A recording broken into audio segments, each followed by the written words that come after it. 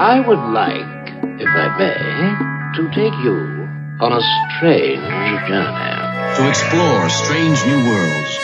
To seek out new life and new civilizations. To boldly go where no man has gone before. Fangirl Radio.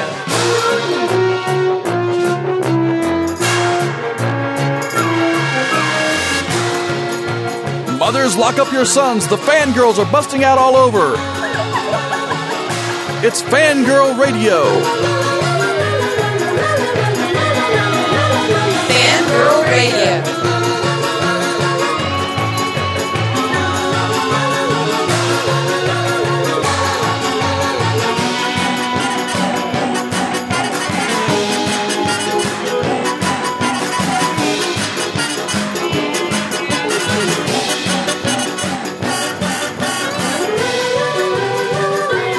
And now, here's the Fangirls on Jackalope Radio. Hey everybody, and welcome to the latest and greatest episode of Fangirl Radio. I'm your host, Jessica Dwyer, and with me tonight, as always, are my talented cohorts in crime, Rachel Moore. Wow. That's the best thing to do. Really, that I don't know quite what the hell that was supposed to be, but okay, we'll go with Alien. And also, Ran Willox. Hi. No screeching sound effect of death there, No, Ran? I'm good. Okay, Good. well, thank you. I appreciate it. And also with me tonight to dish for our Weekend Geek is the lovely and talented Amanda, who is our producer. Yay. Yay. Yay. So, yay, everybody. So tonight's episode is a special one. We are going to celebrate the career and just amazing talent of the late, great Ray Bradbury. The entire second half of the show is going to be dedicated to him. We're going to talk about his influence on sci-fi, horror, fantasy, literature, just basically everything to do with the genre of science fiction the man touched, and also his influence on our own work and our lives and our youth, because I would hazard to guess that at least one person in this, one school kid, every school kid in this world, or at least in the States, has read at least one story by Ray Bradbury. And his bibliography is mammoth. I can't even begin to describe it. So without further ado, though, we have to talk about the Weekend Geek. And the one thing I want to talk about, and why Amanda is on with me tonight, because fellow True Blood fan, is the fact that True Blood is back. And we are excited about this. Are we not, Amanda? We are very, very excited. Like, uncontrollably Seriously. excited. I got to see Eric Butt last night. What more could anybody want? Well, Eric Butt has been a long time coming, but what I am excited about is the fact that episode, it was better than the entirety of this last season, I think. Just that one episode. I agree. Sometimes True Blood gets a little ridiculous in its plots and storylines. Like when I found out about the whole fairy thing, I was like, are you for... I mean, I have nothing against fairies. I like fairies, actually. But let it be on record that you like fairies. I do. I like fairies and unicorns and glitter and stuff like that. But I also like horror stuff, I'm not prejudiced. Well, the thing is, in the books, she's a fairy, but they're, from the books, I think they're going definitely a different path than the books with it, and they're kind of making her like a super heroine with her little flash hand of Iron Man-ness that she's got. But what I liked about this episode was, even though there was like a ton of multiple storylines going on, they were really like rampant with all these different threads that they had woven from the last season. They were getting them in and out and doing it in a very, straightforward manner. I was impressed, because typically True Blood is kind of jumbled. The last season, they really had a hard time, it felt to me, focusing on what they needed to focus on. And this one, bam, bam, bam. And then with the thing with Tara, I didn't see that coming at all, that they were going to go that route with her. Well, I never really liked Tara. I mean, I know that she's like this great part of the show, and they need her. but to me her character has always been like emo and whiny and Yes. totally crappy. And I was like, when that happened last season, I'm trying not to give anything away, I was kind of happy about it, but I was kind of wondering, well, what are they going to do without her whiny ass now? Well, see, that's the thing. We're airing on Thursday, and this is my spoiler alert for everyone, because we're going to be spoiling a lot of stuff tonight. Oh yeah. But in terms of True Blood, if you watch the show and it's Thursday and you haven't seen it yet, and there's HBO to go and on demand and all this other crap out there, there's something wrong. You should have already seen this by now. Mm-hmm. So the fact that Tara's brains got blown out, and she was still somehow alive after that happened. I know. I like that scene where she said, in case you didn't notice, half her brains are hanging. What were they saying? She's like, I don't even think this is going to work. I love Pam. Oh my God, she stinks. I know, that was great. She was in a Walmart outfit. That looked like something my grandma would wear. It was horrible. I am wearing a Walmart sweatsuit for you people. It was so awesome. Pam is once again showing that she is one of the best characters on the show. Mm-hmm. But and then I also liked, God, I love you, Eric. I love you so much. You finally grew a pair back. Not that scene. That's all on its own. Well, that's all I can think of. I'm sorry. The scene where he and Bill are cleaning and Bill's head perks up because he senses Suke is in danger. Suke. And he stands up and he's like, and Eric knows it too. And you're going to have to beep this, Amanda, because I have to say I'll filter carpet. You filter carpet. I love that he just sets up as a fuck Suki with just so much venom behind it because of the fact that she spurned both of them, and everybody and their brother at this point has been saying fuck Suki at this point because we don't care about her. She's the Buffy of the show. We don't watch the show for her anymore at all. We watch it for everyone else. Yeah. And I also Suddenly like that show makes way more sense to me. Oh, it's completely not about Suki. No one watches that show for Suki. We watch it. We watch it for the vampires and the werewolves. The one thing I do have an issue with is the fact that, and some other people have stated this too, but this season it's really, especially with Tara and her, I'm just going to spoil it. I've already said that they're spoilers, but with her becoming a vampire, and possibly I was hoping she'd be a zombie, but it's obvious that she's going to be a vampire. But is the fact that there are no regular really people in the show anymore. All the mortal people have either gotten special powers or they've been vamped. Now with Terry, who was for the longest time, he has all this like post-traumatic stress disorder and everything. But now I'm wondering, with that whole storyline, are they going to make them fire starters or something? Oh crap! I hope not. Those are like God. I really they like don't. Those guys, because there's nothing wrong with them. Well, yeah, there's the regular wrong with people. their human problems. Well, except for the demon baby, which we don't even know if that's what's the cause of it anymore. If that demon baby, or if she's just crazy because of the lady that started the fire, the ghost. Well, but remember, they've got the demon baby, supposedly demon baby. Oh, crap. Yeah, the Cajun Hotties demon baby, but they were still mortal, and now I'm wondering if they're gonna, because I don't think in the books that whole Terry fire thing has even happened. I'm like 2 or 3 books behind in the Suki books because I just got way too much crap to read, but that I think is something they're doing for the show, which is fine because a lot of people love Terry and they want him more involved with the show. So that's fine. What they've got going on with Lafayette, it looks like he's getting the demon powers, of course, and all of the shaman stuff. But the thing that everybody and their brother is waiting for is for Christopher Maloney to show up. Yes. And with fangs. And I've heard there's nakedness. So, because it's True Blood. Nakedness on this show? No, not at all. And then Eric Butt. Oh, yes, it was. Even though they had way too much Eric Butt last season, I missed Eric's Butt. I did too. I waited for months and months.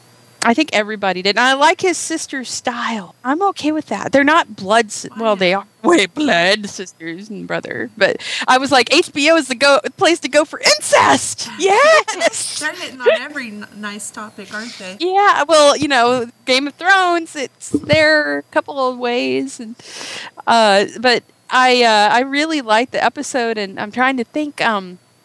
I love that Reverend Steve Newland is gay. Gosh, I was getting mad because I was thinking, please don't make Jason gay. Please don't make Jason gay. Oh, no, I don't think anything in the world could make Jason gay. Just stop it right there. And Jessica, I have to say, Jessica is kind of pissing me off. Jessica, okay, I have to ask, and I brought this up to you on Facebook, but does anyone else remember the fact that she's supposed to be eternally a virgin, and she's out banging everything in the world now? So bad. The whole thing that was attractive about her was that she was like innocent, but she was sexy at the same time, and she was like trying to be like a regular person, but she was a vampire. The way she got turned and everything. And now, like last night, I was watching her, and I really don't like her character anymore. She was sitting there.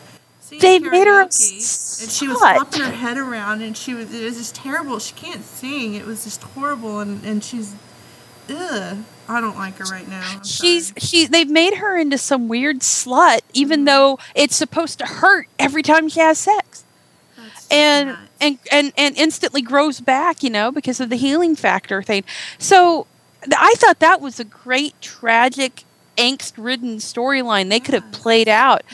And they've completely forgotten this, and now they've just made her character another horny vampire. I don't like it. I do like Jason. I love and I told Rachel, I interviewed the actor who plays Steve Newland months ago. You told me this at the time. I mean, this was a while ago. Yeah, this was a while because he also writes the comic books, and he's a massive comic book nerd. He's a big old geek. I love him to death. But I even told him, because the whole thing was even in the comic books, Steve Newland disappeared. And no one knew where he was, and he was wherever he got vamped during the time. But I told him during the interview, I said, what would be my dream is for them to bring Steve Newland back as a vampire and have him be Russell Eddington's bitch. And he laughed, and he goes, wouldn't that be awesome? Well, guess what? I almost can guarantee you that he is going to be Russell Eddington's bitch. And the reason for that is Dennis O'Hare is saying that his boyfriend this season has as good a hair as he does.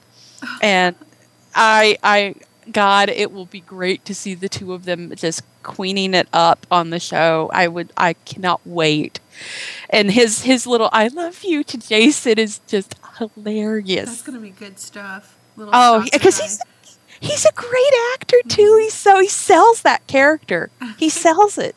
So as we're squealing about this, I absolutely love the fact that Bill and Eric are having to buddy up and fight they fight the Authority, and the Authority always wins on the show. And Christopher Maloney's coming on. He's going to be a complete badass. You can tell from all the things that we've seen. Plus, he's just awesome. And then Amanda caught it, and I caught it too in the preview. It looks like Tony Todd is going to be a vampire on True Blood. It looked like he was Tony Todd. I saw that. Guess what I did?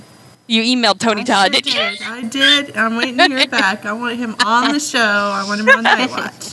Oh my gosh, Yep. He's got that voice that melts butter too. So he's going to make a great vampire. So now he's played like serial killer. He's played vampire. He's been like, he and Jeffrey Combs are the two that have played the most aliens in Star Trek at this point. So I think he's played quite a few. So I'm excited. This season looks like it's going to be good. Plus, we got Russell Eddington coming back, and that man makes everything better on this show. I love him. I could watch that scene of him saying, "We will eat you and eat your children," over and over again, and not get. So yes, True Blood is back, and like I said, this episode was better than the entire last season. It was. I cannot wait for the next one. It looks like it's going to even be better. Like, it's going to be like, bam. I mean, I know I said I don't like Tara because she's a whiny bitch or whatever, but, sorry. Maybe she doesn't talk that much now. I think that she's going to turn into some somebody I'm going to like now, actually, by the way the previews are going. She's not going to be so whiny anymore. I can handle that. Well, we know that she swings the way Pam swings, so that's going to probably be some hotness there. Yes. And that's okay. I'm okay with that. I think the two of them are going to be, angry, pissed off vampire bitches. I think that's going to be awesome. It's going to be great. Oh, I love it. So what I didn't love, and this is sad, and the 1,700 word review I posted on fangirlmag.com probably made this point too, is I really didn't like Prometheus. And I wouldn't. You know what? I have to preface it because I'm going to be with you, kind of tearing it apart into little tiny pieces. But I do want to say that I really enjoyed watching it. I want to say that from the get-go. I enjoyed the pretty, and I enjoyed the actors, what they were allowed to do, and so I don't want anyone to not see it if they want to see it, because it is enjoyable once. But it was after the movie, and we sat there, and I looked at Jess's husband, and I'm like, did we like that movie? He goes, I haven't decided. And I went, oh, that's not a good sign. Well, the awkward silence of the audience and the two people who hesitantly started golf clapping and then stopped, and the fact that we'd been waiting at least a year was sort of the clue that, I don't think we liked it. And then as we started thinking more and more about it over the weekend, and I fathomed the whole fact that I was up for almost 48 straight hours to see this movie at a midnight showing because I didn't want to have anything spoiled. I wanted to see it. I'd been waiting so long for it. Fassbender, Noomi Rapace, Ridley, really, it's the script that kills it. It comes down to the fact, and we've talked about, and we will probably continue to talk about all the things that did not work in this movie. Right. Because we even tried to retrofit. We spent some time, Jess and I spent some time, and I'm talking about David, Michael Fassbender's amazing portrayal of the...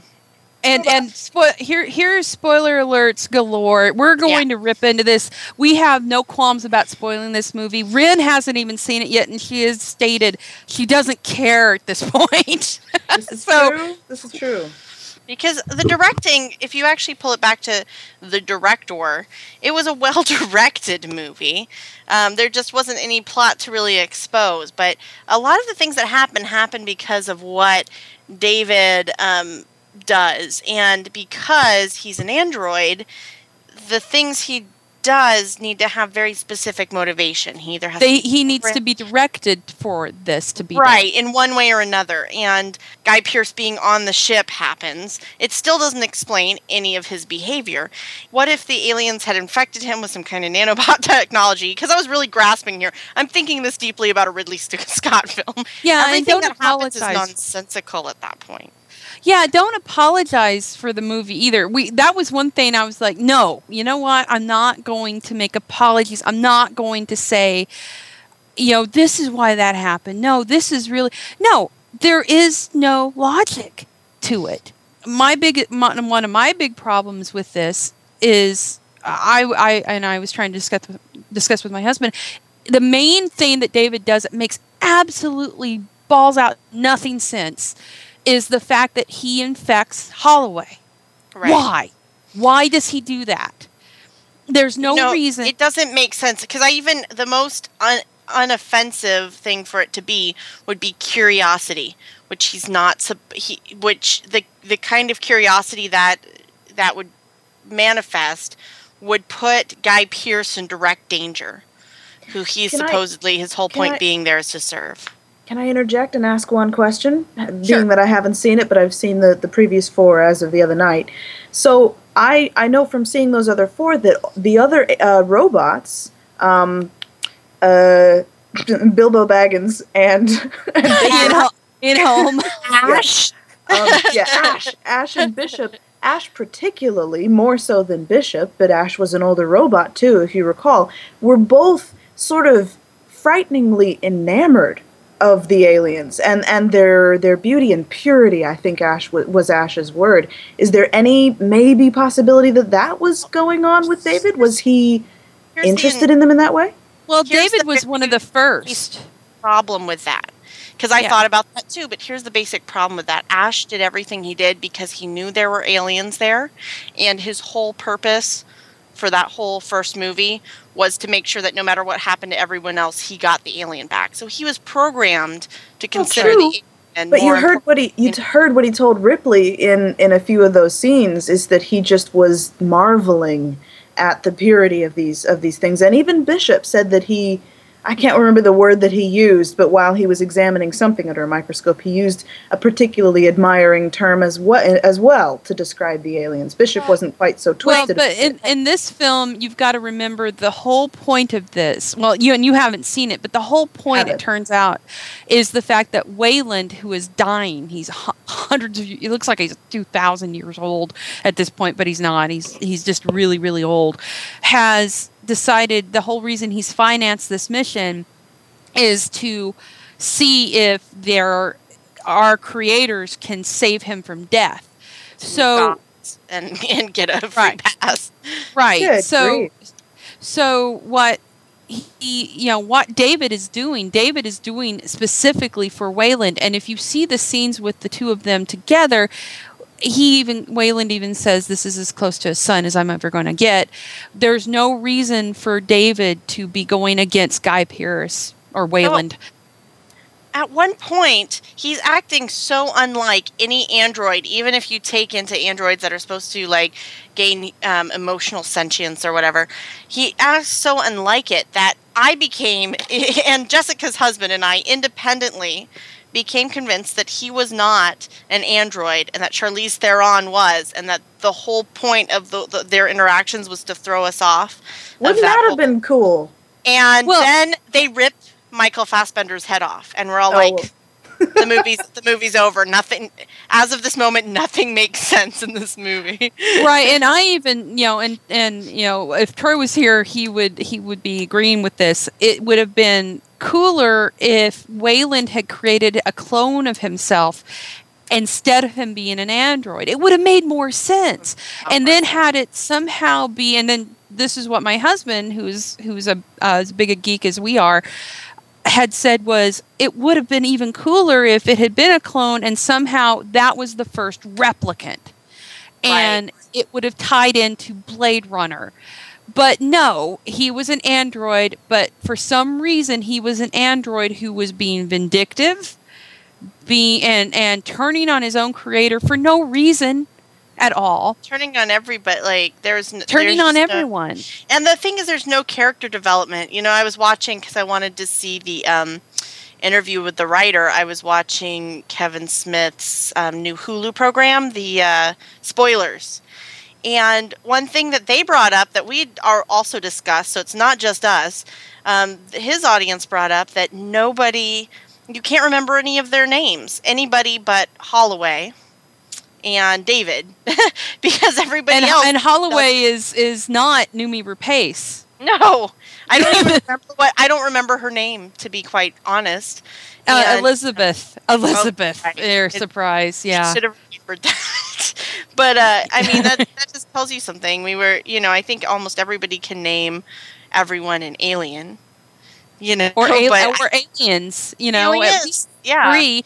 I actually did that today at my office. I asked a girl who is equally disgusted with the film as I was. I said, by the way, can you name 3 of the background characters in this? Name 3 of the secondary characters. She couldn't. She got 2. Because there's just no development. And I think the problem is, you took a movie where I just wanted to see some aliens. And I have to say, if you're going to watch this movie for the pretty, we saw it in IMAX 3D, and the 3D really did enhance the movie. Lots of fun. They didn't do any really big jump out at you stuff, a lot of kind of the Avatar depth way of doing 3D. And it was really pretty that way. There's some really cool stuff, but there's almost no aliens in this alien movie. So then you make it a thinker movie, and then there's no thought in it. And so half the theater who doesn't get it is going, wow, that movie was really deep and I didn't understand it.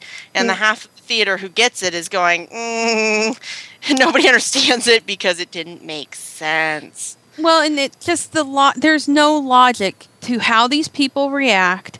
I don't know where all the time went because it was a long film, and I'm trying to figure out what did we waste all this time on. The fact that I there's so many logic issues with this. And there's also the fact that it's so lost, like in the way that it's just a bunch of set pieces of weirdness, or hey, here's a cool thing, but we're never going to follow it up, and we can't really answer it because we don't know what we're doing. You know what it kind of felt like? It felt like they were setting up a new trilogy, but they made it had the mistake of, unlike being without making it so it can stand alone as a movie while still having the over arc of the story. And so I would be okay with them setting it up and leaving some things unanswered, but to leave nothing answered and have no payoff.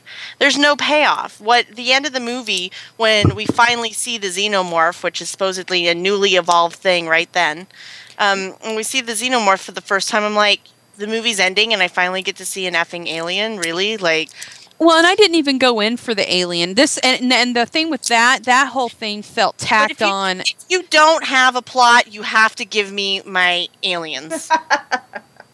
Well, and I didn't even go for that. I went for thing. Give me my alien. Well, or and I thereof. Yeah, I mean something juicy instead of these scientists who don't even act like scientists. They act like the stupidest morons in the world. The geologist guy who says, he says this at least twice, I love rocks. Rocks are what I love. But yet he wants to get the hell off this new planet that has all any rock formations or striations. He doesn't. No. And he's the guy with the maps, and he gets lost. And then I still can't let it go. He makes his Evo suit into a bong. My head. This sounds really terrible. It is. And I'm not making apologies for it either. I refuse for these people that won't admit that it's bad because it's hard. The reason is it's hard because I like Noomi Rapace. She's amazing in the film. I like Michael Fassbender. I like Ridley Scott. And to watch a movie like that seems like a slap in the face to all of them. I don't know how you have so many talented people involved in the movie and come out with what it was. And that's why I went from being mildly annoyed, that was unfulfilling, to be really angry when I saw the writer on Kevin Smith's show. I can't even remember his name because Damon Lindelof. He's written as this and Lost. And he says this thing where he says, the original script that I was sent to rewrite had aliens in it, in the first 60 minutes. And it tied in at the end to the new Alien movies. And I didn't want to do that. I purposely didn't want to make it tie in. And we want to... God, what? I'm sorry. He's like, that's not what I wanted to see. And I'm like, well, you're the only one. God. And it was kind of funny because they had all just ripped him kind of similarly to us previously, where everybody was saying to Kevin Smith, oh, it's really pretty and blah, blah, blah. And he was in the other room watching that. So he's like, everyone has really valid points, but I made the movie I wanted to make. Yeah. and angry. I went from well, and the fact that, God, it's just, there's so much wasted potential there. Because once again, we made a better film in our heads watching it than they did. And that's a disservice to the franchise. It's a disservice to the fans. It's a disservice to Ridley Scott's career. And to have them set this up as a trilogy is just stupid. I don't know if they did or not. That's just how it felt to me. Well, it totally felt that way, and he's even said that he's talking about making more in the Prometheus line, and I don't want to see it. After how crappy this was, why would I pay you another $15 to go get crapped on? You made this for the lowest common denominator. This is what I said, and I've heard people go, oh, it's so confusing of a script that it feeds you like baby food stuff. yet at the same time it answers nothing. How is that possible? How did you do that, Damon Lindelof, and not open up a wormhole in the universe? Well, I think we probably have gotten our point across. I only had one last question, and this is because, I mean, I've seen films that proper suck before, and you can sometimes, like a forensic scientist, you can work backwards and find out where it died. Like, what part of the whole filmmaking process, like, where did it just absolutely go wrong? I mean, is it it could be as early as the script, or it could be during production, or it could be on the editing, when the studio can come in when it's being edited and decide to fuck it up, excuse my language. So where do you guys think that happened? Do you think I think it was the rewrite. The script. It has to be the script because the movie was beautiful. That's why everybody doesn't want to say it was bad, because the movie was lush and gorgeous. But if and the had script that was that bad, why would all these A-list people sign on to be in it? To work with Ridley Scott. J.J. Abrams made Lost. It was a phenomenon. Not J.J. Abrams, the other guy. J.J. Abrams is talented. Lindelof is not. The guy who wrote Lost. Yeah. Was the one who pitched Lost to J.J. Abrams because it was a show that nobody wanted to do, and he had begged his friend who was an executive because he wanted to work with J.J. Abrams. He was actually a guy who trolled around on the Alias boards and tried to get a writing gig because he wanted to write for Alias. So he thought, if I go and meet J.J. Abrams, I can impress him and he'll let me write for Alias. And he got in there and he had to pitch this movie that no one wanted to make. And he threw around some kind of BS ideas, and J.J. Abrams thought it was interesting. And the next thing you know, they have the outline for Lost, which was only supposed to be a limited run series. So and it's kind of this crazy. It's accident. It's kind of this fan fiction writer's dream. So then my last question then is: if Lindelof came in to rewrite this script, can anybody find the script before it was rewritten and see if maybe it had a chance to not suck? The thing is, those rough drafts are always rewritten 80 times. But I think he worked really close with Ridley with it. And, Ridley Scott obviously liked the script. He hasn't come out to address any of the press either way that I know of. He did say there's 30 minutes of deleted scenes that they're going to add into a director's cut DVD. He does like his director cuts. And I have to say that these A-listers came on to work with him. That's because the guy is in his 70s. Yeah. And he is a god of film. I mean, the guy's done more good than he has bad. He took that mess of a script and made a movie that I was breathless watching, and then afterwards I kind of felt like, wait, what did I just see? But I truly enjoyed watching it, so I don't want to say don't go watch it, but at the same time I have to be honest about the story. Right. But and I think we've given enough time to Prometheus, and I want to go on. I want to go on to good sci-fi and and the good fantasy, and one of the true gods of that genre, who we lost 6 days ago. And you don't really realize how important these people are to you until you know they're gone. And then it hits you. They've always been there. Wow, how are we going to fill this void? And I don't know how we're gonna with this one, which is Ray Bradbury.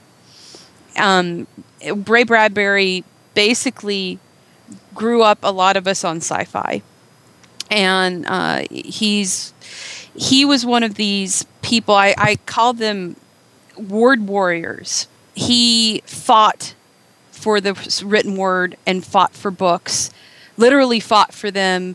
And his ideas shaped entire generations of sci-fi authors, fantasy fans, sci-fi fans. And just, he was one of the greats, and he is now gone. And I wanted to spend a lot of this episode in tribute to him, talking about his influence on us. And Rachel, I know he was a big influence on you. Ren, I know he also was on you. So I'm going to let Ren go first, because I know she has some good stuff. Well, Ray Bradbury, I was first introduced to his works actually through my grandpa. And my grandfather was a huge sci-fi fan, and he had a bookshelf in his bedroom of all paperback sci-fi novels. And he would let me borrow them one at a time. And so this was part of my childhood, was going to my grandparents' house and borrowing a new sci-fi novel.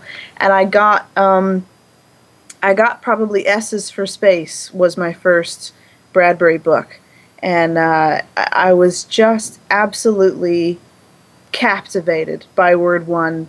I devoured the rest of them, and since my grandfather passed, I inherited his sci-fi collection, and it's in my house. It's one of my most prized possessions, and I've got a dozen Bradbury books, and they're my favorites in the whole collection. And his impact on my, oddly enough, visual interpretations of sci-fi is the thing that I remember the most. I mean, it's the written word, but that it's so visceral. His descriptions of places and things, every single short story is vastly different from the one before, and he paints such an incredibly clear picture. You can see it as though you were watching a film. And those images stay with me every single time I've reread, my pile of Bradbury books. I see the same beautiful places and people and just spectacularness. He makes me, giddy with happy. My favorite probably still remains S's for Space. I'm drawn to the short stories. I really am. The longer novels are spectacular, but the variety and the lushness of the different worlds he paints in the short stories are amazing. There's one in particular that has always stuck with me because not only was it like the rest, fun to read and visually very stimulating, but I thought the story itself was so... I'd never, ever, ever heard anything like this idea. The story is Pillar of Fire, and it's in S's for Space, and it's a short story about the last dead man on Earth. The times have progressed so far to the point where when someone dies, people still die, but they're almost immediately incinerated, and there's no more corpses, and the cemeteries are being systematically dug up as well, and everything's being incinerated. And the last dead man is so furious at this idea, so incredibly incensed at the idea that the history of humanity, I can't even describe it, but that the history, think of another word for history, goes in these cemeteries, and you're connected to the rest of it through your ancestors and the dead people, and the fact that they're all gone makes him so mad that he gets up out of his grave determined to go make more corpses. So he goes around and he starts killing people. It's the craziest thing. It's the most spectacular story. It makes me so happy, just the idea. I've never heard anything like it. I've never heard anything like it since. And he's been writing sci-fi. He was born in 1920. The man was born in 1920. He's been writing it for the last 60 or 70 years. So, I mean, that's some groundbreaking ideas. That's some stuff that nobody had ever thought of. Well, and that's, the man's was a genius, and I want to, we have a caller, and I wanted to get, caller, can we have your name?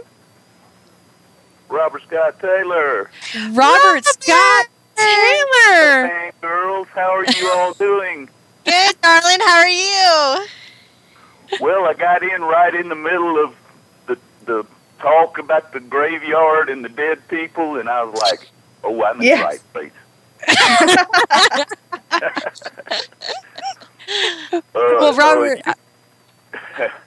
Well, Robert, I know that you are you're a fan of the show for sure, and we love having you join us tonight. And I know this is a special episode. I listen to it all the time. I mean, I've been waiting for an opportunity to call in, and this is a good enough subject, honoring the man. And I hate to see him go.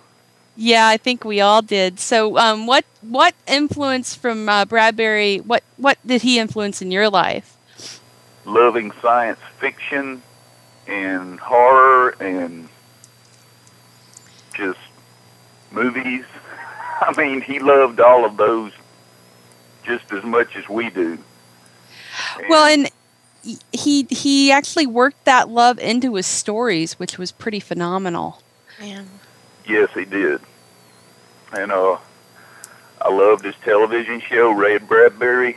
I loved that. I loved all the movies he wrote for. And, oh, by the way, you guys give Batman a message. I've got my Batman ball cap on right now. We will tell Todd that you have your ball cap on. Yeah. I'm wearing it for you, buddy, and I hope he's doing better. Aww. I think he is. Well, good. And I remember first Ray Bradbury book that I read was The Martian Chronicles. Oh, that's a good one. Good one. And I loved it. And then when I found out they were making it into a miniseries, I got really excited. And then when they finally showed it, there was some parts of it I was a little, disappointed that they changed a few things around. But I know back then it was like the 80s, and I guess they had to be a little safer for television back then. Right, it was on network, I believe. Yes, I'm wanting to say NBC. I think it was NBC because I believe I watched it when it first aired. I think I was like 4 or 5 years old. I did too. They kept a lot of elements from the book, but they left some out, and they changed it around a little bit. But I still basically enjoyed it.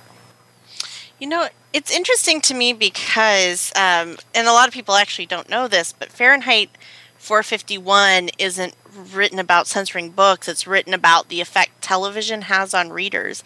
And so it's always fascinating to me.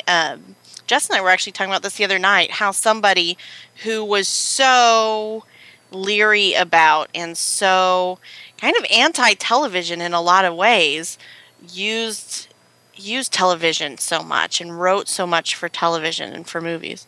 Well, I think that why he did that was, and if you watch some of the Ray Bradbury Theater, which is some awesome TV, I have the set. I found it on DVD, and it's like hard to find now after a year or two. But like one episode for sure, he's using television as a way to convey you need to read books, which is The Wonderful Death of Dudley Stone with John Saxon. That episode was about a writer who he actually fakes his own death in a way by having the writer who came to kill him because he was so prolific throw away his unpublished work, so they're gone, and that was his way of dying. And it was a wonderful death because it freed him to be free to be himself and do all the things that he couldn't do. But he used television as a way to get people to write or go off. Did you guys to read? And I thought that was really great. And you mentioned Fahrenheit 451. One thing I found interesting was his short story, Usher 2, which I absolutely loved. It was probably one of my favorite Ray Bradbury Theater episodes because Patrick Macnee is the man.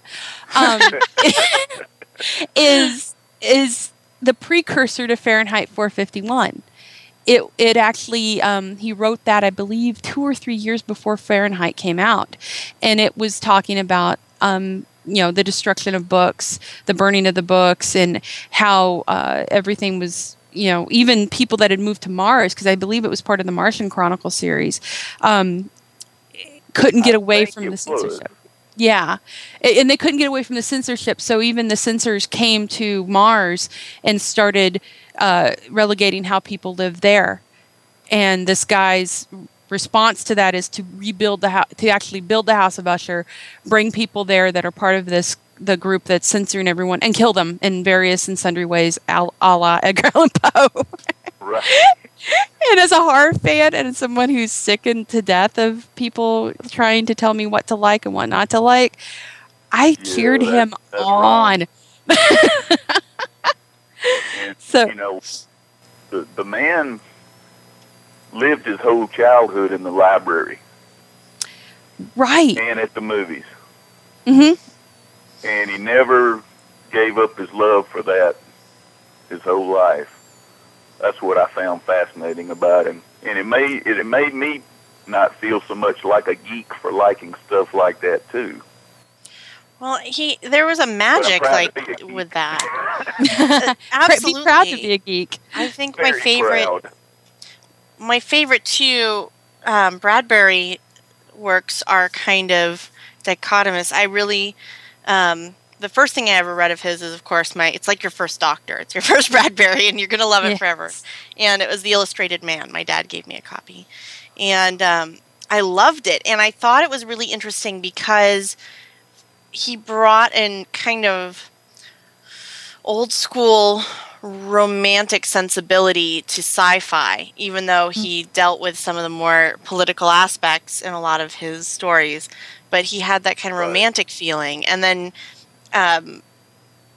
my favorite work of his is Dandelion Wine, which is just a beautiful, lush fantasy where he really gets that one. I've heard of it, but I never read it. I read a lot of his short stories, like, the man could write horror also. Yeah. I mean, The Playground. I always kind of felt like Burton's Big Fish was a Dandelion Wine homage almost. It had kind of that ethereal, I can see that, tall tale to it, even though they're probably not related at all. But that's kind of how the book always sort of felt to me, kind of that twilight in summer, the getting home before the street lights go off. Did you guys have to do that when you were kids? Yes. But that was kind of the feel of it. And I always thought it was interesting that somebody who wrote kind of this hard-edged sci-fi wrote that. And I love the fact that he is that's going to be hard. Yeah. Gosh. I still think of him in the present tense. Yeah, absolutely. The man will never die. No, he won't. He's immortal. He is going to live on way longer than any of us, I feel. Well, all the young writers he encouraged, I mean, he really practiced. He was so prolific. He really practiced what he preached about. You have to write every day. Every day. I remember him saying that. Yep, don't stop writing. And, so many writers have come forward now that he's passed away, saying the reason that I'm a writer is because I asked him for advice and he told me, write. Just write. Just write. Yeah, because he said by doing that, you get better at it. Yeah. And he did. Well, and I have to say the one thing that really influenced me that he did was Something Wicked This Way Comes. And not just the story, but also the fact that Disney made it into a movie, and it was one of the most dark and twisted Disney films you're ever going to see. It was awesome. And it was awesome. And the best part was the hero was a librarian. Yep. And I thought that was neat, and just and it also showed that, along with all of his other works, especially like the short stories like The Lake and things like that, was how much heart and humanity that he put into his stories, and how much of himself that he put in there. Like Something Wicked This Way Comes, it's so twisted in so many ways, but in the end, it's about a father's love for his son. And the fact that and it just you every time you put that in, it still holds up. I mean, some of the effects are a little cheesy, but I absolutely love it. And the whole ending where his friend, Nightshade's laying there and he's possibly dead, and his dad tells him, no, you don't get a boy to come back by crying. You play, you frolic, and he got it. And it was just that guy, he made this hero an old guy, but he was a librarian and he kept dreaming. He never lost his youth, which was what he thought he needed, but he never lost it. And that was Ray Bradbury in a nutshell. He never lost his youth. Well, I remember Ray Bradbury telling his lifelong friend, Ray Harryhausen, that we got to make a pact never to lose our youth, always stay young inside. Yeah. And, you know, The first That's time I pretty went to, the first Comic-Con I went to, I think must have been 2004. I was a latecomer. But it was one of the most incredible experiences because I actually got to see Ray Bradbury, Ray Harryhausen, and was it Forrest J. Ackerman, did you say? Forrest J. Ackerman. Yeah. I was there, I forget. Oh, yeah. I'm horrible at names. But the three men on the stage together, probably for the last time, I don't recall, but and we really didn't, I mean, it wasn't your typical type of panel because there wasn't this bombarding of questions. In fact, I don't think questions may have even been asked. We just sat, the entire room, transfixed, listening to these three, pillars of science fiction just talk together and reminisce about their lives because they'd known each other for decades and laugh. The amount that they laughed was just incredible, and they were all sharp as tacks and hilarious, and just you could tell they were the closest of friends, and that their love of creating these worlds and then reveling in them kept them young, and you can it drips off of every page that you read. It's not just the love of people and characters, but even places and things. Even some of his shortest short stories are like 3 or 4 pages long, but you already care about it within 4 words. Right. The way he wrote. Right. Well, and the thing with those guys, those three, they are the magic makers. They were the magic makers. Forrest J. Ackerman influenced me probably out of the 3 of them. Ackerman was the biggest influence because without him, we would not have a single horror magazine or science fiction magazine out ever. Famous Monsters was the granddaddy of everything. I made my parents, when I was a child, buy me that magazine every time I would see it. Yeah. And Ray Harryhausen is the father of special effects. Yep. Absolutely. And he's the last one of those 3 around with us, and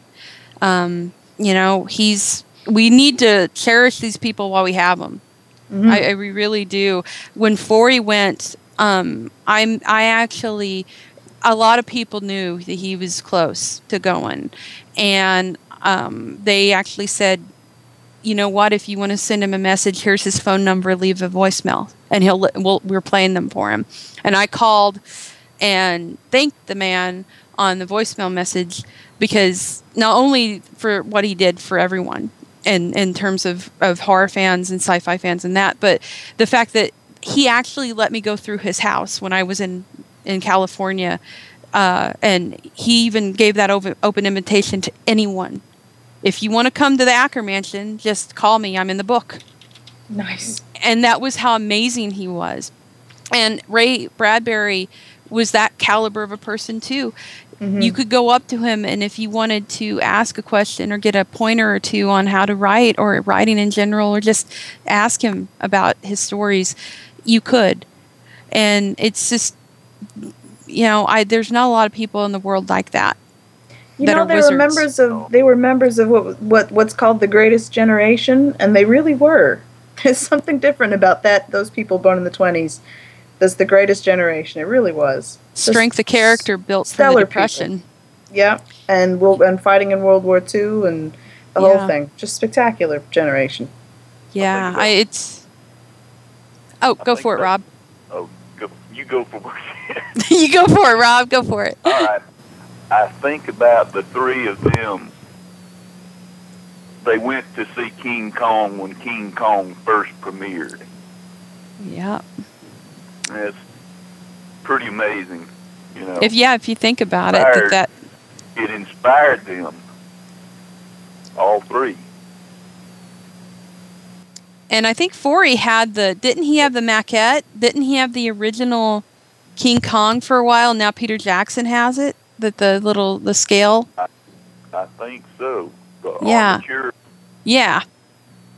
The hair's gone off of it now. No, yeah, I know. It's just this little skeleton, but it's such an important little skeleton. But it's still awesome looking, even without the fur. Yeah, you know what it is. You definitely know what it is. Well, I think I think I've been given about a minute and a half left in the show, but I wanted to give Rachel Wren and Robert a last little bit to say their farewells to Ray. Oh, goodness. Well, What was that now? I wanted to give the three of you your chance to say your final farewell to Ray Bradbury. So we're going to go with Robert. Gonna miss you, Mr. Bradbury. What books I have read that you wrote and short stories I thoroughly enjoyed, and my best to your family and all of your friends. Well put, sir. Huh? Well put, sir. Thank you very much. Rachel? You're gonna make me cry, and so I can't do this. I'm gonna say he may not have come from Byzantium, but I hope he is there now. Aw. Don't you dare make me cry. Ren? This is all your fault, Jess. I was just going to say that in my mind and in my memory, Ray Bradbury and my grandfather are intrinsically linked, because my love for my grandfather, brought me to my love for Ray Bradbury, and I have his collection, and Bradbury's a big part of that, and it's all one big puddle of love for lots of reasons. And I just wanted to say, I just wanted to say, sir, wherever you are, wherever you may be, that you may have already had some daughters, but we definitely consider us your children for what you've given us. And I wanted to say thank you for that, and for all that you shared, and for fighting for the Word, because the Word is eternal, and so are you. And with that, cheers. With that, I want to say thank you to Robert for calling in. We appreciated it. It was great to have you on. Jessica and everybody, I enjoyed it. How We brief did. It was.